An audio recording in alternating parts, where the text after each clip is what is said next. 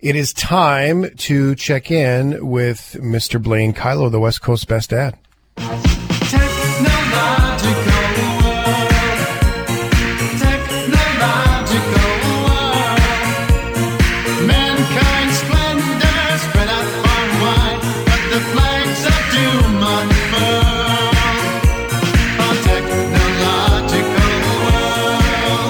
It is a technological world, and solocore.com is where you can find Blaine Kyllo, SOLOCORPS.com. How is Vancouver's best dad doing? Well, I'm coming to terms with the fact that it's August 31st, which means, well, I guess in part of the country it's already September 1st. Welcome to September, Canada. Yeah, most of the country. Just you guys in BC are always a little bit late to the tomorrow game. Yeah. I got 55 minutes before I have to come to terms with September. Thank you. Yep, summer's over in 55 minutes for Blaine Kyllo.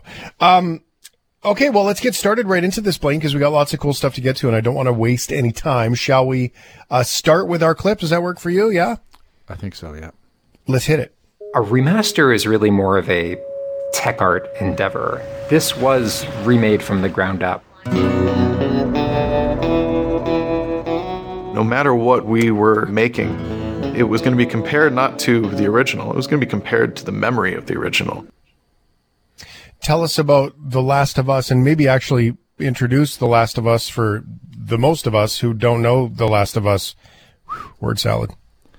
Yeah, it started off as a video game released in 2013, developed by Naughty Dog, published by Sony, originally for the PlayStation 3 console. So we're going back a few generations.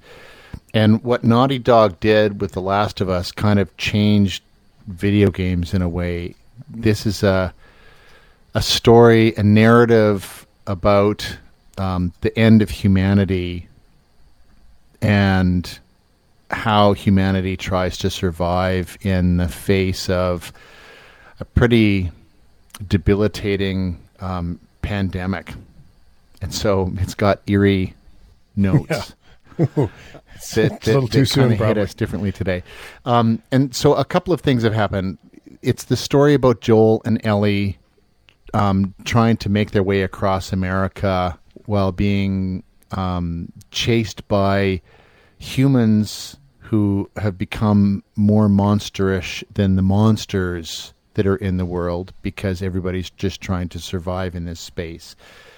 Since 2013, The Last of Us was remastered for the PlayStation 4 console, and a sequel, The Last of Us Part 2, was released a couple of years ago.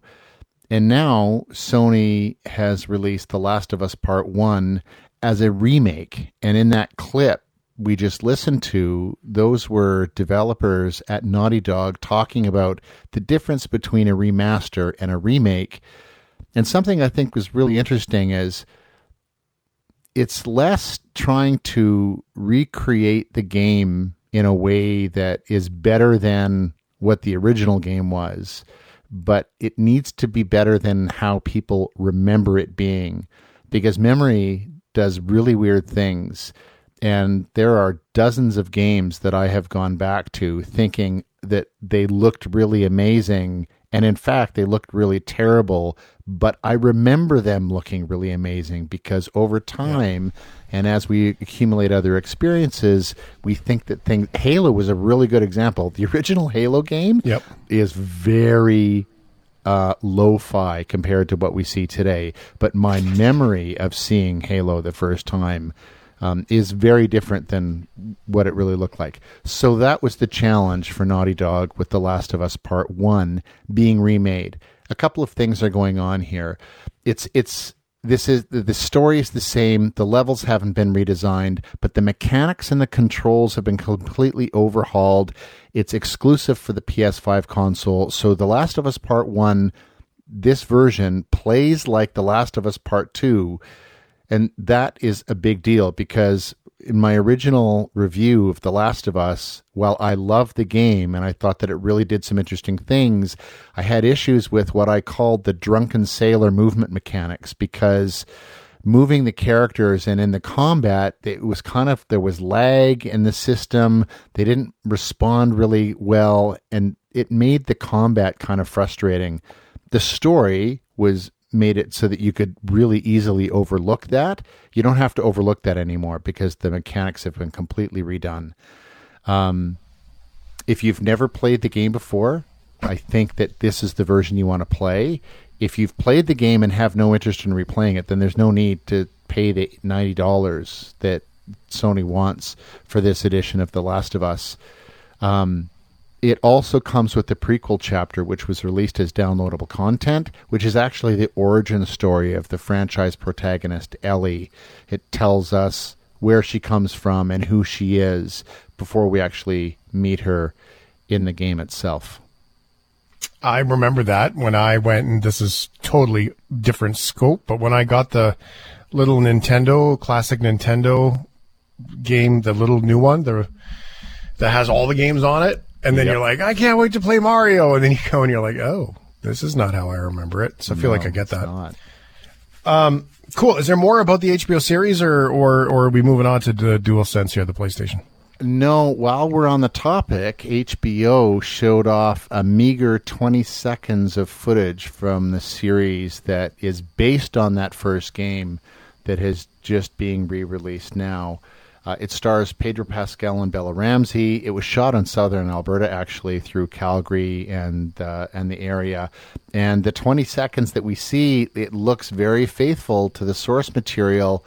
And that was what was promised by executive producers Craig Mazin and Neil Druckmann. Mazin responsible for HBO's other series, Chernobyl, and Neil Druckmann from Naughty Dog, actually, was the co-creator of the franchise The Last of Us, and is now moved over to help showrun the TV show. So I think that we're getting it in 2023, but there's not a whole lot else that we know about it, except it looks amazing. They shot a bunch of it. There's an underpass that runs underneath one of the runways at the airport, and that was all closed down, and they made it look all dead and beat up. And I drove by it one day, and you could tell it would just look like a movie set. Really cool. So I look forward to seeing what that looks like. Pretty awesome stuff. Blaine Kyllo here. It's The Shift. Let's talk about the PlayStation, the video game that everyone talks about, but nobody could get because there wasn't any. Well, the PlayStation 5, I think we're going to start seeing them become a little more available as things ease up. In some markets, the PlayStation 5, actually, Sony has increased the price. I think it gets a price increase in Canada of about $20.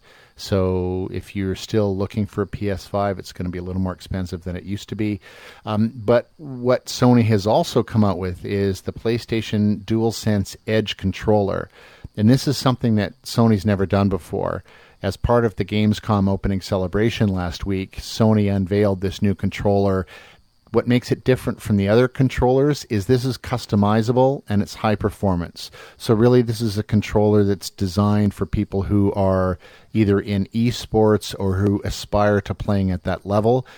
You've got customizable controls. You can swap out the stick caps and the triggers.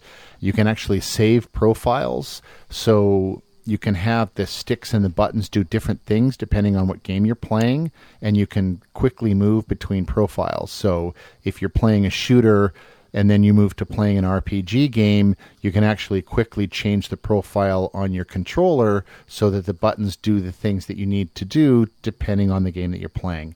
The sticks are also replaceable, and this is kind of important because if you're hard on controllers, those sticks will break or they will start to drift, so they don't respond in the same way. When you move them left, they don't really respond left, or they keep responding left when you're trying to make them go right.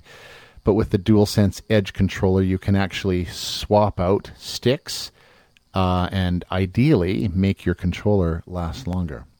Cool stuff. All right.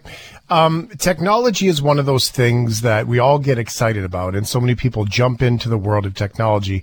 And we've seen this before with even a home alarm system. You go and invest with a home alarm company, but then what happens when that company goes belly up? You've found a story, a good reminder that when we're buying technology, it's usually so proprietary to that company.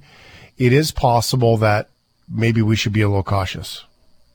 Yeah, and especially if it's impacting our bodies and not just our homes. I mean, if your light bulbs stop working because a company goes under, you can put new light bulbs in. But this is a story that actually was broken in February, but I just learned about it recently. A company called Second Sight a few years ago had come up with retinal implants that they were providing to blind people and people with visual impairments. And what it was doing was actually giving them some vision where otherwise they wouldn't have any vision. Well, Second Sight is no longer supporting the implants. They've declared the devices obsolete. The company has sort of been hovering around bankruptcy, and making the devices obsolete was one of the ways that they tried to prevent themselves from going bankrupt. What that means is anybody who had these implants they've got defunct tech actually in their brains. And so they either have to live with that now, this neural implants, the retinal implants that may not work anymore, or they're going to have to, of their own accord, have these things surgically removed.